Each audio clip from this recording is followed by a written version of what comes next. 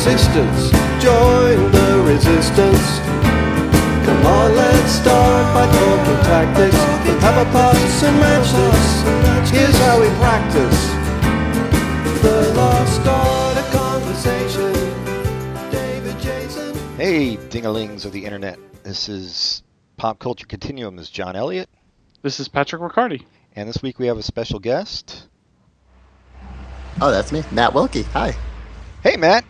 Hi, how are you guys? Great. How are you? Doing well. And Matt and I met on Twitter, just like I met Will Stegman, upcoming guest. I think just because we followed similar people. Yeah, that's how it usually works for me. I just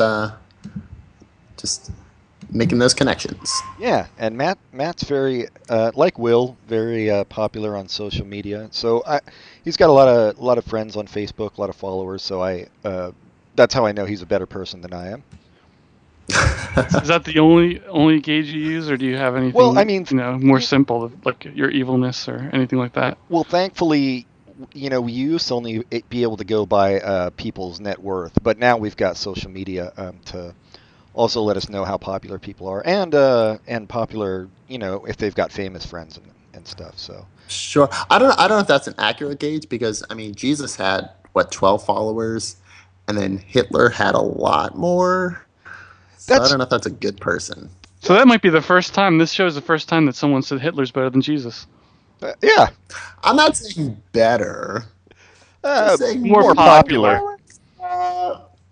So basically what Matt's saying is in 1,000 years or so, Pat, people will revere us and they'll loathe him. So it'll all work out after we're dead. I hope so.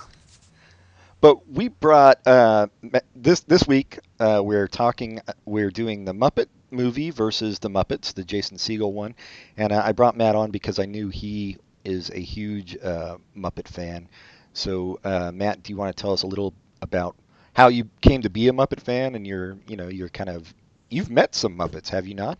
I have, yeah. I've had that extreme honor. I grew up like most people on Sesame Street and on the Muppet Show and on all these things that my parents put into my brain. And I don't want to say I never outgrew it, because I don't think it's something you can outgrow. I think it's a very all ages entertainment, but it's something that I've always been a fan of. And so about 6 years ago, I sent out a writing submission to a website called Tough Pigs. And there's not a lot of Muppet community websites like them. There's a few, but they're very involved in the community. They do reviews, and they do interviews and funny things about, like, let's compare what countries say Bert and Ernie versus what countries say Bernie and Ert, and why is that different? And so since there aren't a lot of those kinds of sites, they're respected by the Muppet community, by the Muppeteers especially. They like to reach out to them however they can and talk to them. And since I'm one of the writers, I've gotten to meet a lot of them. And last year, I was invited to visit the set for the newest movie, The Muppets Most Wanted. Oh, that's awesome. Yeah. And you got to meet a lot of the Muppeteers, and did you get to meet any like Tina Fey or Ricky Gervais or anything like that? No, they weren't on set that day. I was on the red carpet premiere for that. Wow. And so I got to see them walk past me, and we tried to get to interview them, but they were too busy. Divas. I know. Well, that's super awesome, and I know you're really jealous right now, Pat. Super. Because Pat, I think, is 1/5 monkey or Muppet. Well, he's also 1/5 monkey, but 1/5 Muppet as well on his mother's side. Yeah, well, you are younger than we are, I think, Matt, and well, Pat's younger than I am. But this first Muppet movie, I saw in theaters first run. I was 9 years old, and I remember it's probably so to me. At the time before this, there was Sesame Street and the Muppet Show. But I vividly remember this from seeing it at 9, when Kermit got on the bike I was like, holy shit, that motherfucker's riding a bike. Because you'd seen like their legs flopping over something or whatever, or when they'd go flying through the air, but you'd never seen them actually move. And then you see Kermit and Fozzie dancing in this one. So as a kid, it was pretty mind-blowing. To you guys, probably not as impressive because you'd seen it before. But I thought this movie was really... I was a little scared to watch it again because I hadn't seen it for so long, and I thought, oh God, what if it doesn't hold up? But it definitely holds up. Yeah, I watch it about once a year, and it's always held up for me. Yeah, I think it's one of those movies that doesn't rely on the pop culture of the day. Even though they had those celebrities of the day, it didn't rely on the jokes and the songs the way like some of those DreamWorks movies do. Right. Yeah, I mean they had like the Hare Krishna joke was a very of its time, but it didn't matter. It wasn't a big part of the movie. Right. Or there's like Fozzie, he asks him where he get his driver's license, and Fozzie says, "Oh, I took a correspondence course." Yeah, whatever that means. Yeah. Where today it would be like, "Oh, I took an online course," and it would be the same joke. Right. But it was I was very, very happy watching it that it held up so well, and I was gonna. This was the first time I had seen the Muppets. Was in preparation for this show. Oh, really? You hadn't? I hadn't. Wow, No, yeah. For some reason, I I just hadn't seen it. And I was going to comment that on how meta it was, which we'll get to that when we talk about that movie. But watching this, this is super meta too, from way back in the day. Yeah, it's when I'm watching it, it made me think I have to think that a lot of Simpsons writers cut their teeth watching this and thought we want to do more of this, and it just grew from there. It's just very. I mean, just having a script come out during the movie to see what happened in the movie is awesome. Yeah. There were a lot of, I mean, both movies, of course, but there were a lot of like winks to the camera and breaking the fourth wall. Yeah, it's really great, and I loved even the I like the way the corny old vaudeville jokes sit alongside actual funny, witty stuff, and it's a pretty perfect movie. Yeah, you have the absurdity alongside the vaudeville stuff, alongside the meta humor, and then the kind of not corny, but the really sweet songs that don't really fit in with anything else, but they do in this movie. Yeah, I was going to mention the songs because much as I love Flight of the Conchords and Brett, I think Paul Williams' songs in this are actually far better than the songs in the Muppets. Oh, I'd absolutely agree. Yeah, they're very timeless. Yeah, but I do really like the songs in the Muppets. I like them a lot. I mean, we'll talk about it later, but seeing that movie, I was really impressed with how he was able to get the characters right in the songs he wrote. Yeah, no, I like the songs in that too, but this is a level up, I think. Yeah. And, well, Rainbow Connection is just it's very hard for me to hear that song and not tear up. It's such a beautiful song. Oh, I think only robots don't tear up at that song. Absolutely, yeah. Out here in Los Angeles, we have the El Capitan Theater, and it's owned by Disney. And before the showings of their movies, a lot of times they have stage shows. So for the past 2 new Muppet movies, they'll have a stage show with a Kermit and Miss Piggy puppet from Disneyland. And they do a stage... Neat. Yeah. That's really cool. And they do a stage show. And for this newest one, they had a kind of like a medley of songs, and they closed with Rainbow Connection. And I honestly teared up because it was just like, it's like seeing this actual puppet sing this song in this place. It was just a beautiful moment. Oh, I think you're doing a great job of dispelling your Hitler persona with that. Yeah, no, I'm not all bad. That's a really El Capitan Theater is a really neat theater. It's cool what they've done with it. I guess it was like 10 years ago that they bought it and turned it into a Disney thing. But before, I don't know what it was before that. I just don't remember ever having a reason to go there because I used to live near LA. And when they bought it, they'd have all kinds of neat. Like I think they brought back Mary Poppins for a while. It's neat what they've done with it. Yeah. Well, did we ever go there, Pat? I don't think so. Where did we see Robin Hitchcock? We saw him at Largo, I guess, right? Yeah. Okay. Yeah. Never mind. All right. Well, let's get off the regional stuff, I guess. Yeah. Start talking about Canada. Well, Yeah, so I'm interested in your guys. When did you guys like? Do you know what age you were when you first saw this first Muppet movie? I was the first Muppet movie was the first movie I was ever excited to go see. I was like 5 years old, and I watched the Muppet Show every week, and I love Sesame Street, so I was prime audience for this. And somebody, somehow I found out it was coming, and I was super duper excited to go see it. And I went to see it, and it was as good as I expected it to be, and had Big Bird in there, and everything good about it was there. So that's how old I was. Yeah, I was born in '85, so this was one of those ones that I had the VHS tape of and completely wore it out by watching it over and over again. So I was probably around 4 or 5 the first time I saw it. Also, it's so awesome that you can see something at 5 years old, or 9 years old, or as an adult, and still enjoy it. There's really no parallel in pop culture or movies that I can think of. The Pixar movies, I think, are the same. That they cross generations pretty well.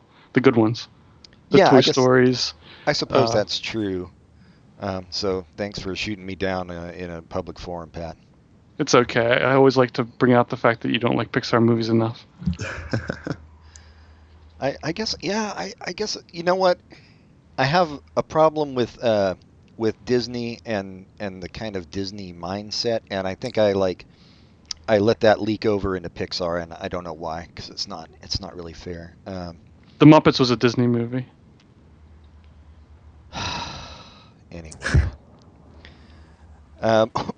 Get ready for Disney's new Star Wars. I'm sure. Wait, so J.J. Abrams was involved with that, but then now he's not directing. Is that right? No, he's still directing it. Oh, he is. He's only directing the first one. The second one is somebody else, and I think maybe he's coming back for the third one, but I'm not sure about that. But he's directing the first one. Hey, Matt, do you have somebody walking out of a vault over there? I do, yes. I have a very heavy marble floors in my apartment, so we've got some roommates. Humble brag.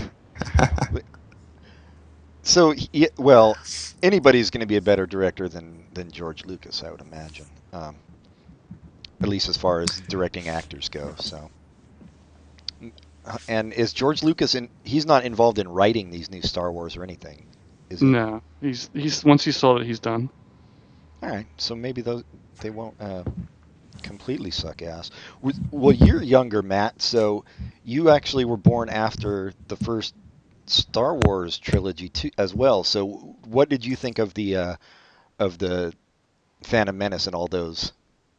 I was 12, I believe, 12 or 13 when Phantom Menace came out. So that was one of those movies that I saw maybe 10 times in the theater because it was, the first new Star Wars movie that I could see in a movie theater. And that definitely diluted it for me, where my excitement was over the top. And then the more times I saw it, the more I realized, oh, this is a bad movie. Why am I still going back to see this again? Well, you're 12. I remember seeing like Excalibur probably 10 times in the theaters when I was 10. I imagine that doesn't hold up now. I was like 24 for Phantom Menace, and I saw it like 6 times, and I felt the same way, but I still enjoyed it every time. Did you? Yeah, it's terrible. There's lots of terrible stuff to complain about it, but I still liked when I still get chills with the opening crawl. So I was still enjoyed going to see it because different friends hadn't seen it, so I said, "Oh, I'll go with you." And there's the bad parts, but then there's the stuff that I enjoyed, so I didn't mind sitting through the bad parts. Yeah, I disliked it so much that I saw the first 2 and then I didn't even bother ever seeing the third. Which is too bad because of the prequels, the third one is the best one. Yeah, absolutely. But sorry to get off topic. Let's go back to the Muppet movie. So lots of great cameos in this movie, and even people like Dom DeLuise, who can be annoying for anything more than 2 minutes, does a great job in this, and it's a nice mix of the old old school vaudeville type comics and the newer comics. I thought Steve Martin's whole scene was hilarious. Oh, that was awesome. And it was Probably. it was. Go ahead. Sorry. Yeah. Oh no, that's fine. I was just gonna say it's probably my favorite scene in the movie. Yeah. Yeah. I think my favorite scene of any Muppet movie. And I mean, kind of a Well, shame that I was- Milton Berle in his scene was, trying to show Kermit his dick the whole time. But That's this Milton Berle. You He wasn't notice trying Kermit to. was It looking. just kept popping out. yeah, he couldn't help it. And it was pretty awesome. Edgar Bergen had a cameo. Oh Right. yeah, at the beauty pageant. Yeah. This is his last film or TV appearance because he died very shortly after he filmed it, and then they dedicated the movie to him. Yeah, I saw that at the end. That was nice. And Yeah. and was it? Does anybody know if it was Orson Welles' last screen appearance? I don't think so. He I was don't think so. No. doing the Ernest and Julio Gallo wine commercials. I remember, but I don't know when that ended. Well, he died a couple years after this, didn't? I'm just making it up, but I would say he died in '82 That sounds good. on the set of Sanford and Son. Of course. Who else was in this? Yeah, so they had. I like Richard the Pryor. Richard Pryor. Yeah, just for like 30 seconds, and I thought Bob Hope was perfect meeting Fozzie Bear because it kind of showed that they were both doing the same kind of old corny humor. Because Bob Hope said one of his lines, and Fozzie Bear reacted like he loved it because he was doing the same type of humor. I thought that was really cool. And of course, Mel Brooks. Which is probably my least favorite cameo in that movie. The whole Mel Brooks scene I didn't like. It was a bit over the top. Yeah. A little bit. Yeah, I agree. Yeah, the ribbit. Yeah. But great songs, like I said, and some of the there's a Muppet that was in the Muppets as well that I didn't recognize, but then I saw that he was in the end sequence of this movie, the gigantic blue Muppet. Do you guys know who that is? The big blue one. His name is Thog. Fog. And I knew you would know. Did he play a part like on the Muppet Show or anything? I totally didn't recognize him. He has. He's a background guy. He's in the theme song at the beginning, and he'll have a duet here or there. In one of the first pilots before the show, he was featured more prominently. He did a song and dance with Mia Farrow. Oh, that's timely. Let's get into the whole Woody Allen Mia Farrow thing. Oh, More absolutely. importantly, let's talk about what you think Thog thinks about. Who is he backing? Well, Thog's obviously backing Mia. I think after that duet, he just looked into her eyes and his heart grew 3 sizes that day. Is anybody backing Woody Allen? Let's not talk about pedophiles during a Muppet-themed show. Otherwise, we brings got to up- go into Elmo. Yeah. Have you met the Elmo dude, Matt? I have not. No. Oh, so you're not. You're still a butt virgin. That's good. I'm still pure as snow. Wait, he wasn't accused of being a pedophile. No, Okay, yeah. I don't know. I thought he wasn't. I thought he was just kind of like using his position of power to pick up young people. I just didn't think they were like pedophile age. Yeah, They were 16. right. Yeah. It's an ugliness that we should probably get off of. But yeah, so Matt, is this your favorite of the Muppet films? It is not. It's a very close second, but my first would probably be The Great Muppet Caper. All right, so we're gonna have to have you back to do the Great Muppet Caper, I guess. I think we could just do an episode about the paper towel joke, which might be my favorite joke of any movie ever. It's a brilliant joke. Damn it, I probably haven't seen that since it came out either, so I have no recollection. But really, Great Muppet Caper, was that the second Muppet movie? That was the second one, yes. Okay, so that had to be. And it's interesting that this one parallels the Muppet movie parallels the Muppets so well, And then the second one that both of those versions of the franchise did, The Great Muppet Caper and Muppets Most Wanted, do parallel each other very well also. Yeah, I have not seen the newest one either. So yeah, that might be fun to do one on that too. I'd like to see The Great Muppet Caper again. I don't remember a thing about it. But I do want to bring up the band, the Electric Mayhem, who Yes. always kind of creeped me out because they reminded me of like the Doobie Brothers or one of those old really terrible bands, and they all seem to be high on something. Why would that terrify you? It more terrified me like the whiskers on the Okay. the dude and the gold tooth dude. My girlfriend said last night when we were watching this movie, the Muppet movie, she said, "This is the best thing the hippies ever did, isn't it? The Muppets." I was like, "Yeah, it really is," because I think there's no doubt Jim Henson was a hippie. Absolutely, yeah. And Sesame Street's definitely very, very hippie-ish. And much as I talk shit about hippies, the Muppets are. I think that's the best thing to come out of the whole movement. I mean, they'll take credit for civil rights, but that wasn't the hippies doing. They stopped the war. Yeah, let's not get into it.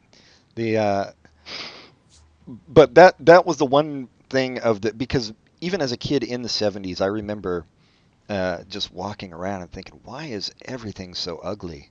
And the band has definitely got that look, that kind of burnt out hippie stoner look that did not appeal to me at the time as a kid aesthetically, and still does not. And like Zoot, who he looks really cool, or he did, like when I was a kid, I thought, oh, that guy looks cool, but then he's like basically lobotomized, right?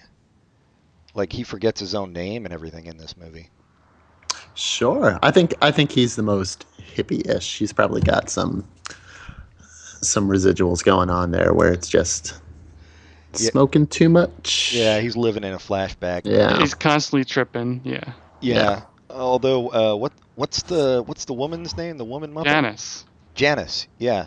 I used to, as a kid, say for Shirley all the time. I thought it was the funniest thing ever. Now she kind of scares me as well. Jeez. Is it the lack of eyes? I think it might be because who else lacks eyes? Bunsen Honeydew lacks eyes, but he doesn't really freak me out. But he's also kind of a Poindexter-ish type, so he's not threatening. I guess Janice just seems like she might fuck you up if you met her. I don't doubt it. Yeah. Yeah. I never got that feeling. Yeah. Well, maybe I'm a little overly sensitive, having grown up in the 70s. So I guess favorite song would be Rainbow Connection. Yeah. For me, I would probably go with the closing song. But that's more for the visuals and the tying it all together and just having those sweet moments. It's called the Magic Store. Yeah, that they play at the end. All the Muppets there gathered and the rainbow coming through. Yeah. Yeah. But that in itself does have a reprise of the Rainbow Connection. Sure. So I guess it's kind of a cheat. It's like having two songs for a favorite song. Yeah. What about you, Pat? You got Rainbow Connection or Moving Right Along. I really like Moving Right Along. Anytime I've taken a road trip my entire life, I've had that somewhere on the either mixtapes or CDs or iPods that are playing during the road trip. It's just it's a fun song. But probably Rainbow Connection is a song I like more. Yeah, I remember at age 9 I joined the Columbia Record and Tape Club. Like many 9-year-olds do, and then just never pay, and then your mom writes them a letter saying, "Leave my kid alone." But so I remember I got this tape, the Muppet movie soundtrack, and Queen, Live Killers, and the Cars, Candy-O, and wore out all those tapes on my terrible little one-speaker tape playback device I had in the 70s. One of those Radio Shack ones with a handle? Yeah, exactly, with a handle. It's probably sub Radio Shack, knowing my parents, but I was reading an article about some guy who used to write for TV, and during the 70s, he really wanted to write for. I think Ken Levine, the guy who wrote for Cheers. He really wanted to write for Mary Tyler Moore, and he and his writing partner used to sit together in their apartment and use one of those Radio Shack tape decks and tape the show, and then listen to it over and over until they really got the style, so they could write a spec script. It's just funny to see a picture of one of those tape decks again. Yeah, it was. I mean, it was a really sad time for technology. I think I used mine mostly with a friend of mine. We used to like make up our own commercials, like parody commercials. It was fun for that. I remember I had a birthday party at my house once, and we were playing ping pong or something. I stuck it under the table and left the room to see if anybody would talk about me. So. Did they? No, of course not. Oh, that's too bad. And yet my paranoia has not abated into my 40s. Do you ever see people from back in those days, like nowadays, and do they ask you, do you still make those parody commercials? I think only me and my friend knew about the parody commercials. We didn't really share it with anybody. Our big thing in my neighborhood was we would do like full-length radio shows. Like we would have like guest interviews with just other people in the neighborhood, like other kids in the neighborhood. And like we'd record songs off of the radio onto one of those just for the songs. And then we did like the parody commercials and all that stuff too. Did you ever listen to the whole show after you were done recording it? Probably not. No. I don't remember ever doing that. It was just you do it, and then 10 years later you find a box of cassettes, and you don't even have a cassette player anymore, so you can't listen to it. Have you guys ever seen the YouTube video where the guy, when he was like 8 years old or 9 years old, made a video, like a VHS tape of him talking to himself in the future, and he spliced the two together so he talks to himself in the past? I do remember that, yeah. It's really funny, really clever. I'm really lucky that he did that. Yeah. No, I haven't seen. Yeah, I mean, kids are. That was fun for me. Like if I could do something in my room rather than go outside, I was all about that. Writing dumb stories. But that sounds like fun, Matt. Like going making your own radio shows. Yeah. Yeah, it was a lot of fun. I know Pat and I both were really into. Like even as a kid. God damn, I was a nerd. But I would go buy like the cassettes of like the old 40s radio shows and stuff, and listen to those constantly, and then try to write my own. That's funny. Yeah, so we've gotten really off topic. Not really, since I can't Jesus say his Christ. name. Charlie McCarthy had a radio show, and Charlie McCarthy was in this movie. True, it all ties. Which is hilarious that for years they were radio superstars of a ventriloquist. Yeah, well, Will Stegman actually he talks about that as well. Yeah, what a time to be alive. I mean, that's the ultimate scam. Although I guess they did have a live studio audience, so he couldn't fake it too much. But not only that, but he did such a good job creating a character with his voice that it didn't matter if you could see his lips moving or anything. Right, which I did notice in this, that his lips were they were moving pretty good when he was doing the Charlie McCarthy. It was hours before his death. What do you want? That's true. He was probably having a stroke at the moment of filming. Yeah, it's a hard movie to talk about just because it's so perfect and iconic, and I feel like everybody in the world's already seen it at least once. Hope so. I was reading some interviews with the director, and I read something on Wikipedia about the director, and they didn't really line up.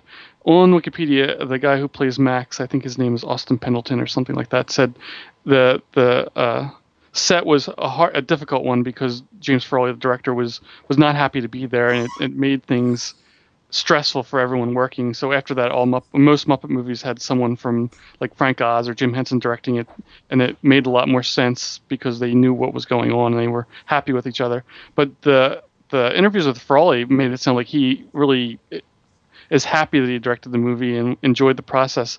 But perhaps over time, the fact that it became such a huge hit and such a part of our culture is why he says that now. But at the time, maybe he wasn't happy working with Muppets. Who knows? I can also see it being a case where the Wikipedia is more referencing the Puppeteers point of view, Mhm. where they weren't as happy as they could have been on set because he didn't have the experience of working on the show or working around puppetry all the time. And so it's probably harder for him to do that. Yeah, he probably didn't know how to deal with all the love and peace going around on a movie set. And Well, he was picked specifically by Jim Henson because Jim Henson liked his work on the Monkees. So he was okay with Love and Peace. Monkees were Love and Peace too. oh, that's true. And they're also were puppets in a way. Two of them.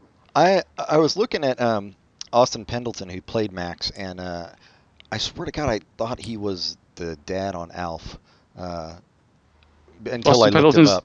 never been arrested. Never been, yeah, become a crack addict. No. Yeah, he was really good. I thought of course. How can we have gone this long without talking about Charles Durning? Charles Durning. He was an awesome bad guy. R.I.P. A great bad guy, yeah. One of the only bad guys for the Muppets who just does not change, doesn't have any kind of change of heart, just wants to kill the frog by the end of it. Yeah, and you go through that whole speech where the theater's moved, and they're like, sure, he's going to change his mind. He's like, kill him.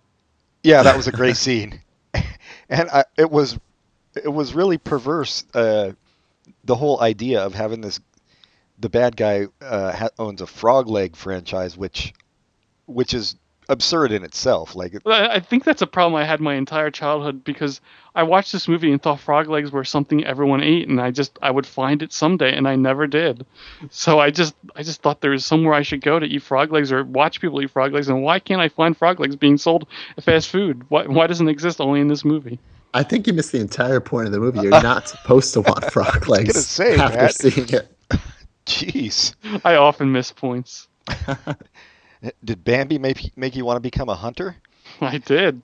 Yeah, no. So that was absurd, and then even more absurd, the idea that he would think a frog would want to be a spokesperson for Frog's Legs. But I did like the Kermit talking about all the frogs on the crutches. That's another thing that's why I was convinced it was okay to eat them because they're still alive. They just go to the vet and get a pair of crutches or a wheelchair or a scooter. I don't know if I've told this story before, but first time I lived out on my own, I was like 20 something, and there was a mouse in the house, and I told the landlord about it, and she said, just get a mouse trap, you can take care of it. So I got mouse traps and put them all around the house and put peanut butter on them, and I was like, I'm going to get this mouse, this is going to be great. And a couple days went by, and I checked them and never got one, and like a week went by, and finally the mouse was caught, and I picked up the mouse trap and I cried because it died, and I was sure it was just going to have it by its tail and I could let it out in the field. So I'm not very intelligent. No, I would say you're not. You also make a terrible general in Vietnam. Yeah, I don't know. I'm kind of at a loss of what to say about this movie, except that everybody should see it and own it. Absolutely, yeah. I mean, there was just a new Blu-ray that came out, and it's beautiful, and it has this test footage that they shot. I don't know. Have you guys seen this? No. Yeah, that's on the stuff that was in that Frawley did his test screenings, or is this something else? Yeah, that's what it is. Because that was on the DVD too. But go ahead. Yeah. So from doing the show for, I think it was like in the third season of the Muppet Show when they made the movie, it's second or third season, and they had never filmed outside before because they'd always had these sets built for them. So they were like, well, if we're going to do a road movie, we're going to want it outside. So they went to this field, and there were the cows in the field, and they're just having the puppets play off of the cows, and it's just hilarious. I got to check it out. Are they doing any anniversary screenings in your guys' cities? I know they're doing like the 35th anniversary screening here, and they're having the voice of Gonzo. Well, that's gonna be awesome. there. Yeah. Oh, that's great.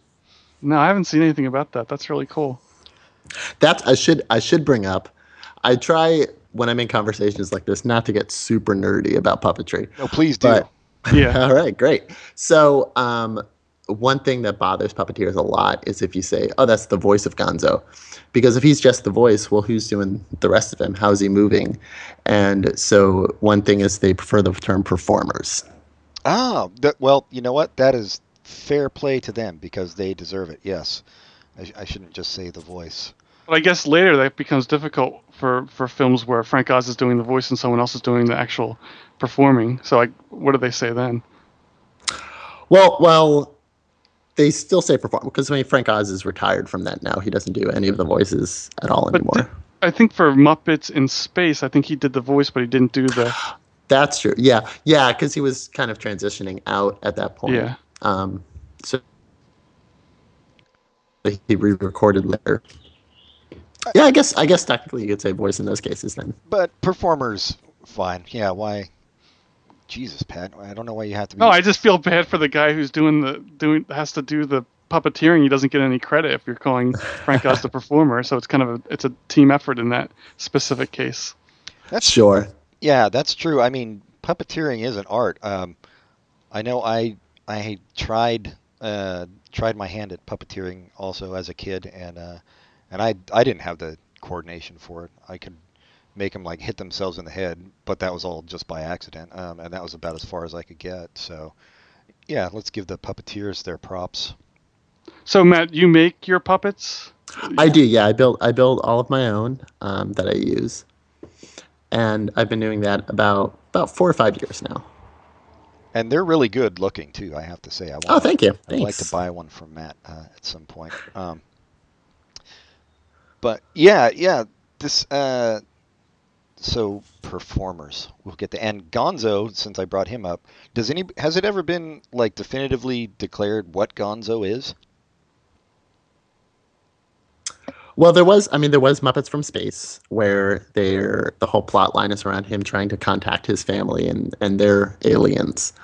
But after, it was almost immediately after that movie came out, they were just kind of like, well, that was a movie, so let's just pretend that he's still unknown. They just retconned it, yeah.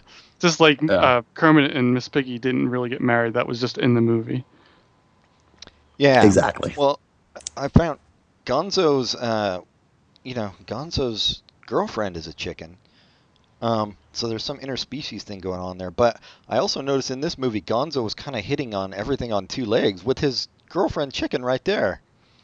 Yeah. So. Oh yeah. I mean, there was even an episode of the Muppet Show where Big Bird is a guest star and Gonzo hits on him.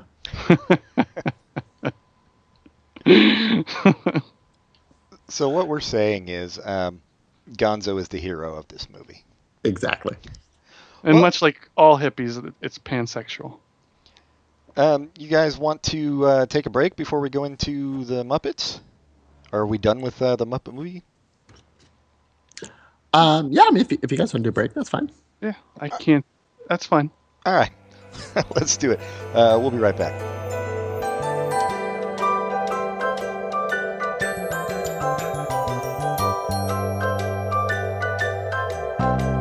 We had a comrade, a brave comrade. He could talk for whole days. But then he tried to be a hero, tried talking about Shamiro to commuters wearing earphones. Oh, he almost died for conversation, hallucinations, good vibrations. Van Dyke Park's Greyhound racing, steeple chasing, the Reformation, transubstantiation, Bram Stoker's creation, the land of the Thracians, and right back to the start. It's gonna take some time and patience, but all the best things. All right, we're back, and now we're talking about the Muppets, which, as I said, I just saw for the first time. But I feel like I've been yapping enough. Let's hear your guys' take on this, and I'll tell you what I thought of it. I loved it. I thought it captured the spirit of the early Muppet movies, but by still remaining its own thing of 2013 or whenever it came, 2011. So I thought it was a lot of fun. Yeah, I think it definitely captures of its day, the moment. It felt like current movies in that sense, and so I think that was a great thing, but also as a Muppet movie, a bit of a minus, because it didn't feel as much as the rest of their movies, where it felt it was trying to be more modern, more hip. Yeah. Mm-hmm. I think one part of that they did make a mistake on that. We talked about the Muppet movie where the cameos were so great. The cameos were interesting in the Muppets, but they all played themselves, so they weren't as interesting as in the Muppet movie where it's Bob Hope playing I forget what he played, but it's Richard Pryor playing a guy selling balloons and Bob Hope playing a guy selling ice cream. It's just they're playing characters, and in the Muppets they're playing themselves. Aside from Rashida Jones, it was mostly characters playing themselves, which I think takes a little bit away from the cameo. Yeah, it feels more like, and I think that had a lot to do with the plot, because it's, you know, trying to get the Muppets back together and to have that telethon in the TV show. So they needed, you know, the whole point is, we need a celebrity. So they just bring in a bunch of celebrities. Yeah. Right. But it was also a reference to the Muppet Show, so it kind of worked in that way. But I agree with you that it was a bit of a subtraction. So the plot we should bring up, you guys are right. It dovetails really nicely with the original Muppet movie, because it's as we said, very meta. It's about the Muppets.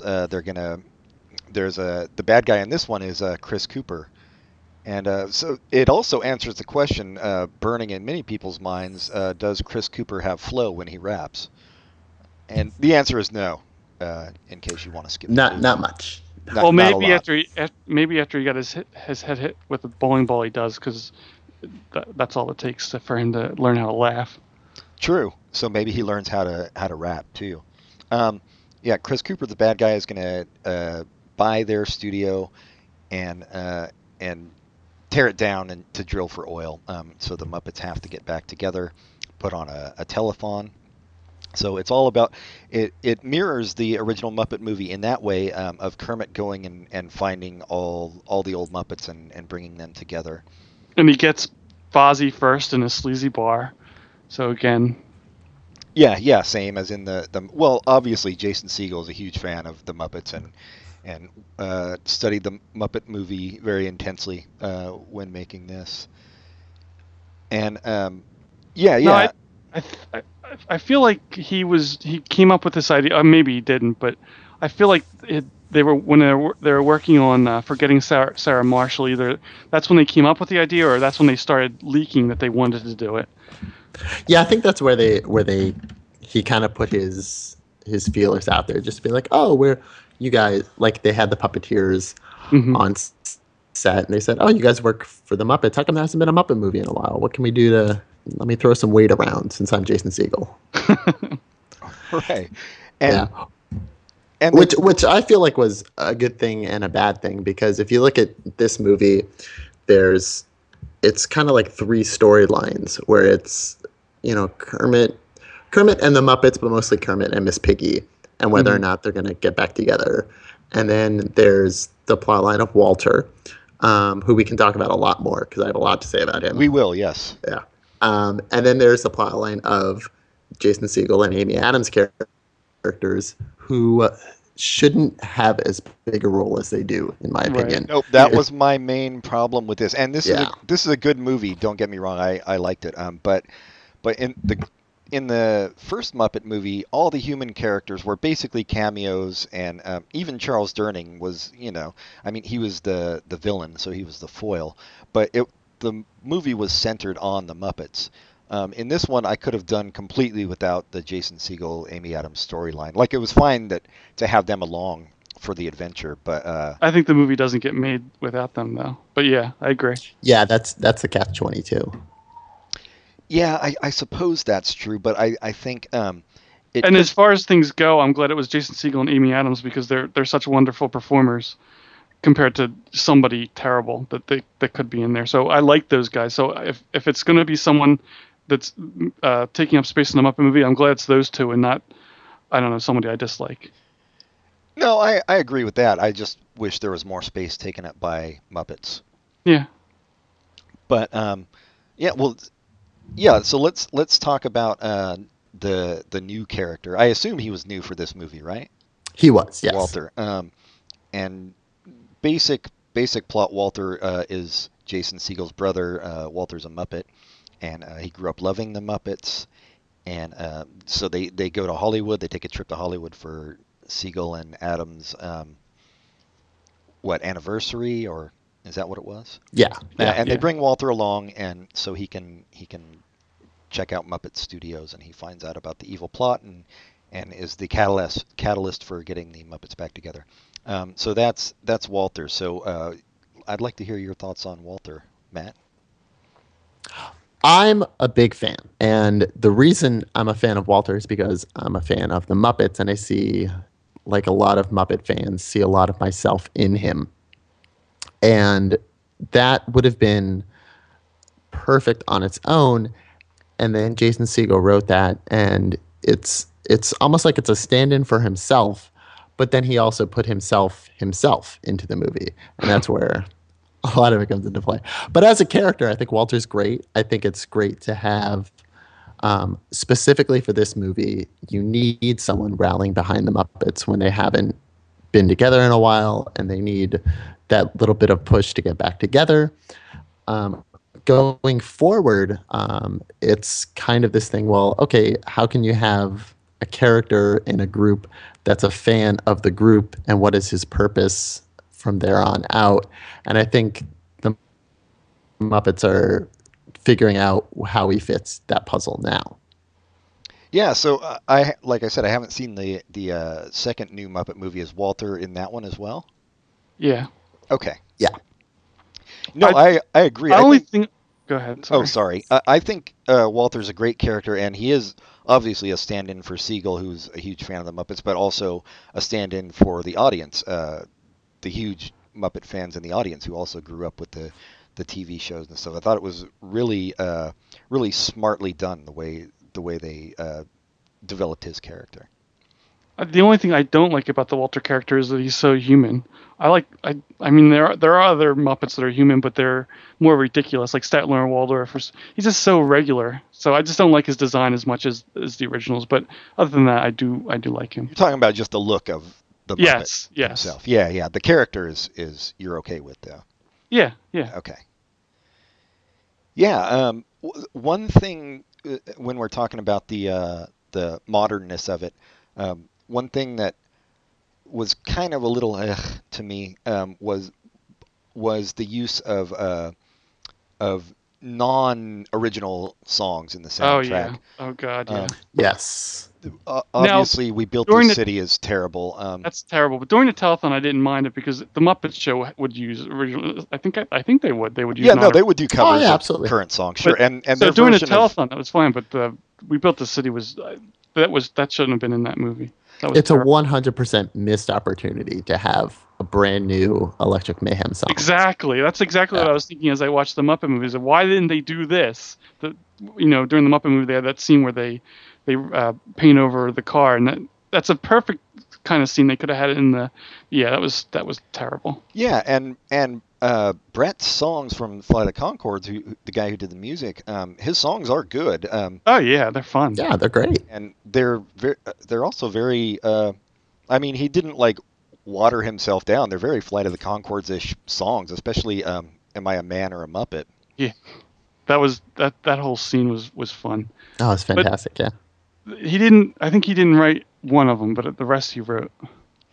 Yeah, so the music was good. There was the scene where during "Am I a Man or a Muppet?" Where Walter sees his human form and it's Jim Parsons, and then I was like, oh, is Jim Parsons actually doing the voice of Walter? But he's not. I looked up the guy who you may have met, Matt, and I didn't recognize him, but Yes. Yeah, he's actually a friend of mine, Peter Linz. He's a great performer. yeah, very very good performer. I gotta not say voice. Good. You're learning. Good. Yeah, no, he was excellent. And he mostly does perform, and he's a performer for Muppets for the most part, right? Yes. Yeah. Muppets. He's on Sesame Street as well. Yeah, it was really good. I want to talk about some of the things I really liked. The '80s robot I thought was great. Oh, the '80s robot was awesome. Was the robot not a puppet? Was that like just an actual mechanical thing? I believe it was. I mean, it was a puppet, but it was built of more like hard material. Right. Oh, okay. But it was still Okay. puppeteered. Yeah. Oh, okay, that's cool. Yeah. And great. I was cracking up when they had the '80s robot driving the car, Yeah. Which also mirrors Fozzie in a way, driving the car in the Muppet movie. Yeah, I really like that. The sets, it's a very beautiful looking movie. I really liked a lot of the sets, and I especially like seeing the old Muppet Show stage. Um, Acting was good throughout. I thought songs were good. Um, the one thing we talked about, the Rainbow Connection, which they sing in this movie, and I felt it was a bit of a cheat and like a nostalgia tug to put that in there at the end. So it didn't like I didn't feel it as much as was probably intended by the No, but you know filmmakers. what I felt that was earned a lot more is when they did Mana Mana at the end. That was That incredibly was great. touching. When I saw the movie in the theater, it was just I had goosebumps. It was that was awesome. Just the way they set that up with the proposal of marriage and blah blah blah, and then just start singing that. That was really fun. Yeah, I love the whole ending credit scene, which also again mirrored the Muppet movie where they had stuff going throughout the credits. Hmm. Because Go home. yeah, the ending of this one was kind of ended on a down note, and then it wasn't until the credits that it turned around, which I thought was And really cool. a hilarious down note too, where we thought they were $1 away and they were actually not $1 away. Right. Yeah, I mean, overall, I'd say the film's a success, though not in the classic realm that I think the Muppet movie is. Sure, yeah. I feel like they got close, and then seeing the newer one, The Muppets Most Wanted, it was like, oh, that is a Muppets movie, and that is how we can do it. So that's what. And it's interesting to me that it's not as popular, it didn't do as well in the box office, and not as many people had seen it.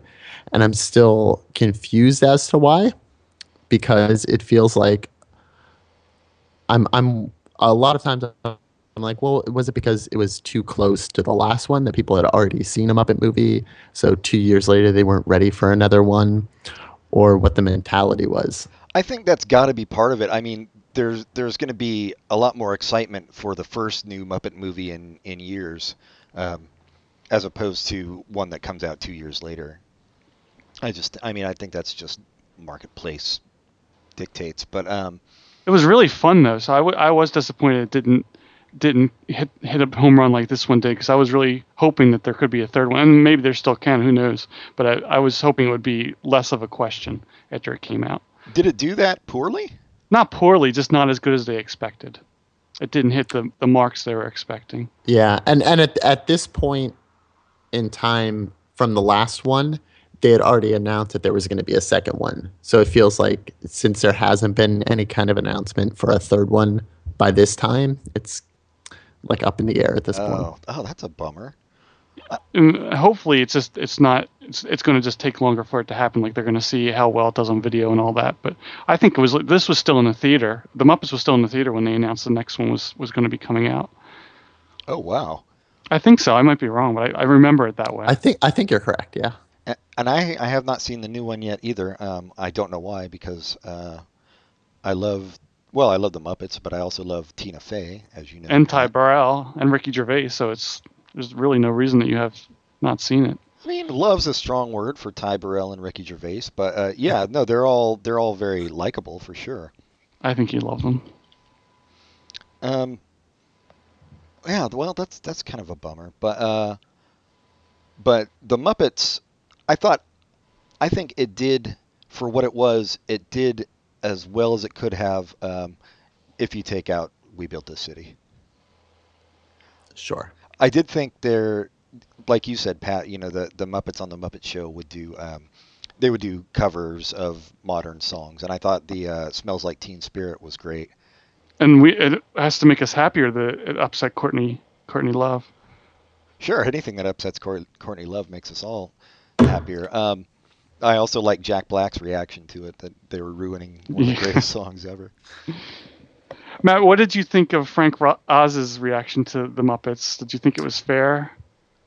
I think it was unfair, but I can understand where he was coming from, because there was, I don't know how much of the history you know, but he was already contacted by Disney to do a movie with them. And when Jason Segel came in, they just kind of pushed him to the side and said, no, we're going to go with the new generation. Oh, And, I didn't know about that. yeah. So, yeah, he had already been in talks to develop something with them. And so I understand why he was upset. But a lot of the actual complaints that he had about it, I don't think are correct. He said that they were a little too lovey-dovey towards each other, or he said that They weren't edgy enough. I read that. yeah. So I don't agree with that specifically, but I get where he was coming from, because that is kind of a big deal to be like, oh, we're not, go away, Frank. Yeah, I can't see why they wouldn't say, here, these young guys who love the Muppets are going to work on it, and I can't imagine they would have said no to working with Frank Oz. So that kind of stinks. Was Frank Oz, did he still do the voice of Yoda in the new Star Wars, getting back to Star Wars? Yeah, in the prequels. And I will not call him a performer in that, because it was all CGI Yoda, which was Well, the first one terrible. I thought was the Yoda puppet. I thought the second two were CGI. I might be wrong about that too. Yeah, episode 1 was a puppet, and then I think they might have gone back and CGI'd some of it or all of it. Oh, as Lucas likes to do. Of course, yeah. And Frank Oz didn't do the voice of Jar Jar Binks, did he? Well, he No. didn't do Jar Jar Binks, but he did do Ahmad Best when he was doing interviews. He did what? He did Ahmad Best, who was Jar Jar Binks' voice when he was like on Letterman and stuff. Frank Oz would do his voice. Oh, like mocking him? Yes, exactly. All right. Yeah, I think that this was a good kickoff for a new Muppets franchise, and I'm kind of a little bummed to hear that maybe the second one is making them rethink it. But There's everything I've read, they're still talking about it, so I don't think it's like we're never going to do it, because it still made a lot of money, but just not enough.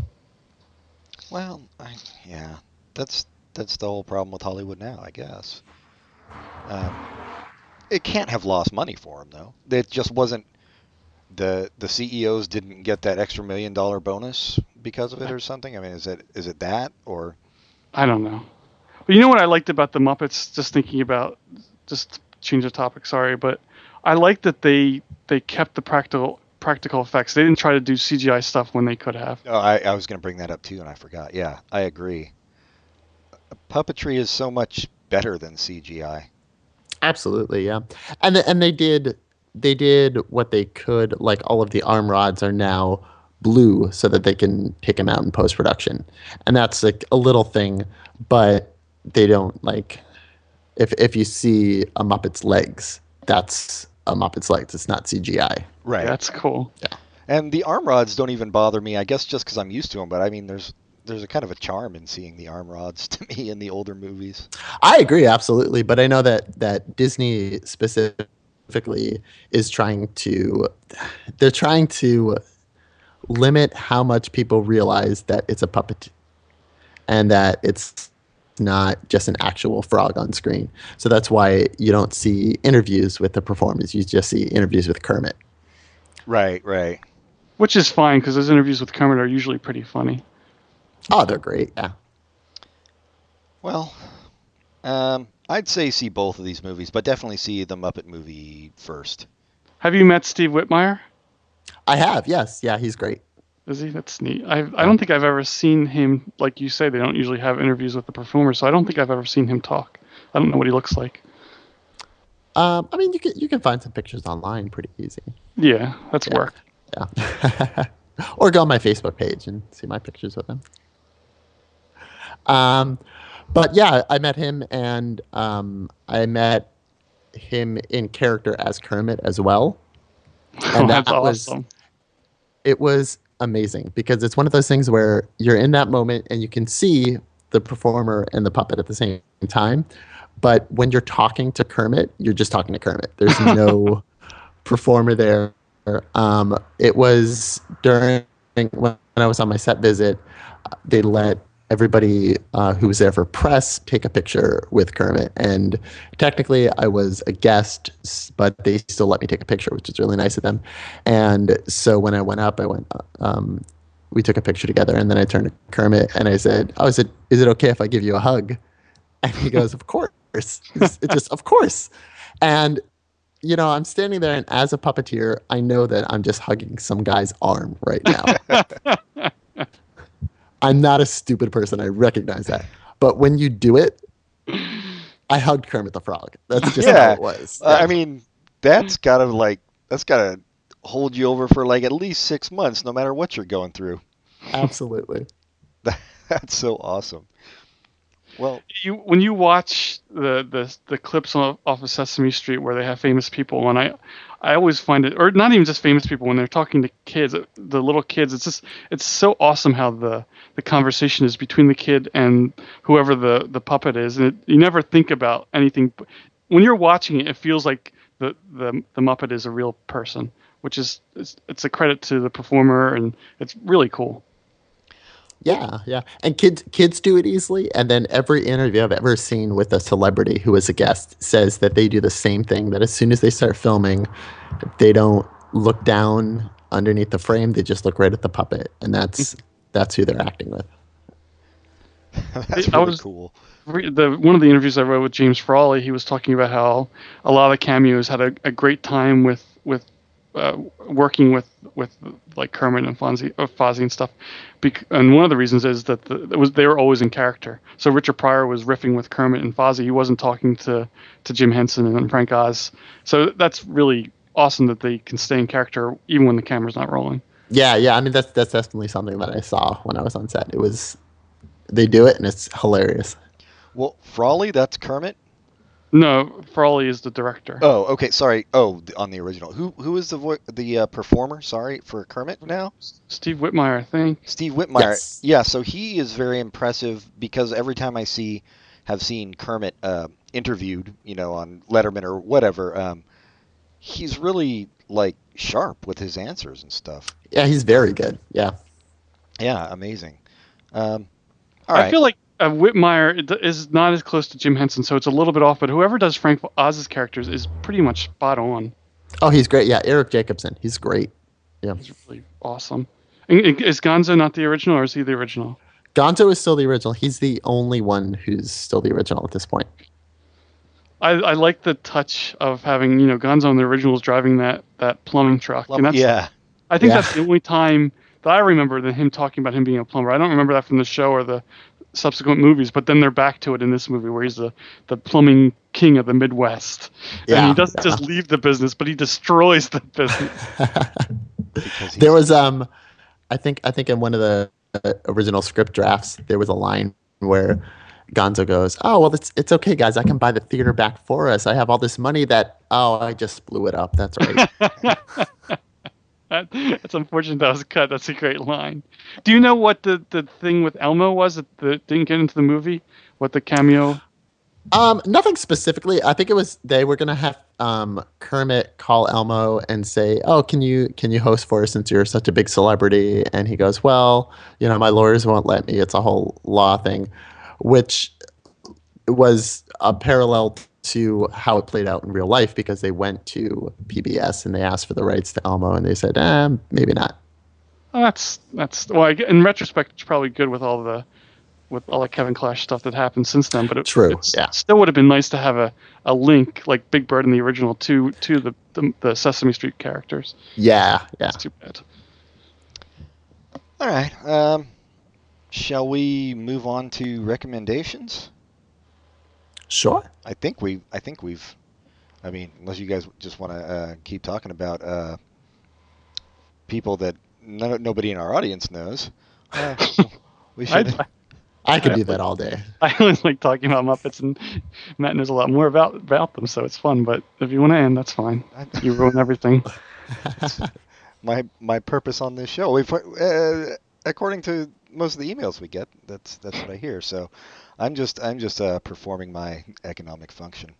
Yeah. Okay. Well, let's start with you, Matt. Since you're the guest, you got a recommendation for us? Sure. I've been reading a comic book series called Saga, and I don't know if you guys are into comic books Pat, at all. Pat loves this one. Yeah. Yeah, it's fantastic, and I only buy the trades, and they just recently came out with a third trade, and that's about 18 issues, and in that it's just like the best television series that's never been made. And it's their first season, and they just knocked it out of the park. I just think it's fantastic. You should try getting the individual books because his letters column is awesome, and it makes it worth getting it. You know, it's more expensive, but it's worth getting because he does such a great job of answering letters, and he says my router's broken, so you can't email, so it has to be handwritten or typed and sent to his house, or not his house, but his PO box. But he does it's such an old school style, and it's really worth just for that. But yeah, I agree. Saga is fantastic. We've done a couple episodes about Private Eyes, which is Brian K. Vaughan's his online only comic book, which is also very good, but Saga's better. Saga's really good.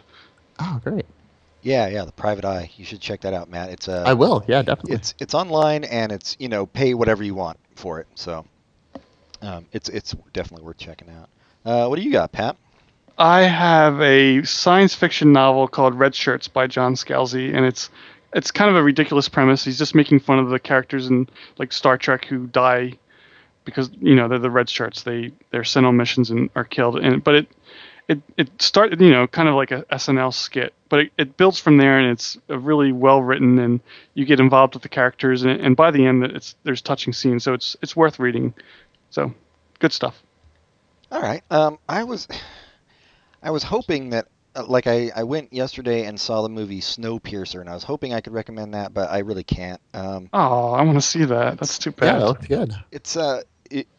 It's not terrible, but it's not like I didn't think it was great. So I'm not going to recommend that. And then I was trying some new TV shows, like we were watching The Killing, and I can't really recommend that either. It's so dreary. Is that older show, like 3 years ago? Is that yeah, the one? Yeah, okay. Yeah, it's that old 3-year-old show that's. No, I was just wondering if there's a new show I didn't know about. Yeah, no, it's that one. I like that. I thought the performers in that were good, but I guess maybe. Did you not like it, or do you just not want to recommend it because it is so dreary? Because yeah, I mean, nobody cracks a smile throughout the entire series. No, and there's all kinds of reasons not to. True. Yeah, no, it's just in both cases. It's just I don't want to recommend. Like I didn't think they were like transcendent or anything. Mm-hmm. And I don't know that I can really, in good conscience, recommend what I'm going to recommend either. But it is just a YouTube video, so it's not going to take up too much of your time. I don't have time for this. I mean, that's too long. That's too much investment. John Worster, drummer for Bob Mould and Superchunk, posted this on his page for Happy Canada Day, for Canada Day, and as a video of an act I'd never heard of. I presume they're from Canada. Kim Mitchell, and the song is called "Go for Soda," and it's everything that you think of when you think of what was horrible about the 80s. Literally everything. The song, the styles, the style of video. And yet I heard it once and it was stuck in my head for days. And don't get me wrong, it's a terrible song. So I'm going to run out and listen to this. It's terrible, but you will get it. It'll become an earworm for you. So I'm going to have to recommend everybody go just check out Kim Mitchell, Go for Soda. You only live once, and definitely you might as well experience as much as you can. So that's all I've got. John Worster's great. Actually, I worked on a music video with him. Yeah, I remember when you posted that on Facebook. Neat. He was a really nice guy. Yeah. Yeah, he seems super nice. I mean, he doesn't really even know me, but we're Facebook friends, and he's always nice. So. Oh, cool. So yeah, I'll recommend that on his jokey post. And I guess that's it. But thanks for coming on, Matt. Yeah, thank you so much great. for having me. Yeah. Did you live in Philadelphia? I think John said you lived in Philadelphia. I did. Yeah, I lived in West Philly for about 3 years in University City area. Oh, that's cool. That's where I live. I don't live in the University City, but I live in Philly. Oh yeah, I think I knew that. Did you know a puppeteer? I think her name was Beth Nixon or Beth Dixon. It Or were doesn't you sound not? familiar. No, okay. I wasn't as active puppeteering when I lived in Philly. Oh, okay. Because I was imagining that if you were, that all the puppeteers knew each other in Philly. Because I saw a play a couple of years ago Kind of that she put racist, together. dude. She put together that she used cardboard puppets, and it was pretty incredible. Oh, So- very cool. Well, you want to give the spiel, Pat, for people? Oh, everyone should like us on Facebook, rate us highly on iTunes. Write to us at popculturecontinuum@gmail.com if you'd like to be on the show or talk about a show or criticize us or anything you want to talk about. Problems at home. And that's it, right? Oh, tell your friends to listen. Yeah, why not? What the hell? Everybody's got to commute. You got to do something to fill the time. We're probably not the greatest thing to use to fill your time. We're probably not even the second greatest or the 40 millionth greatest. But we are. Way to pleading sell with you. us. Well, I think you don't want to oversell it. Well, that's true. Under promise, overperform. Right, or in our case, under promise, underperform. Underperform. But at least they don't have any illusions about what they're getting. So do it or not, we don't really give a shit. But you should follow Matt on Twitter. You still on Twitter, Matt? I am still on Twitter. Yeah, at, he's at Writing Wilkie. he's very funny and Thank you. a super nice guy, and one of the few when I quit Twitter, I friended him on Facebook because he seemed genuinely nice, and I think he's proven that here today, Oh, thanks. putting up with our tomfoolery. Nonsense. So that does it, and until next time, everybody, goodbye. Goodbye. Bye.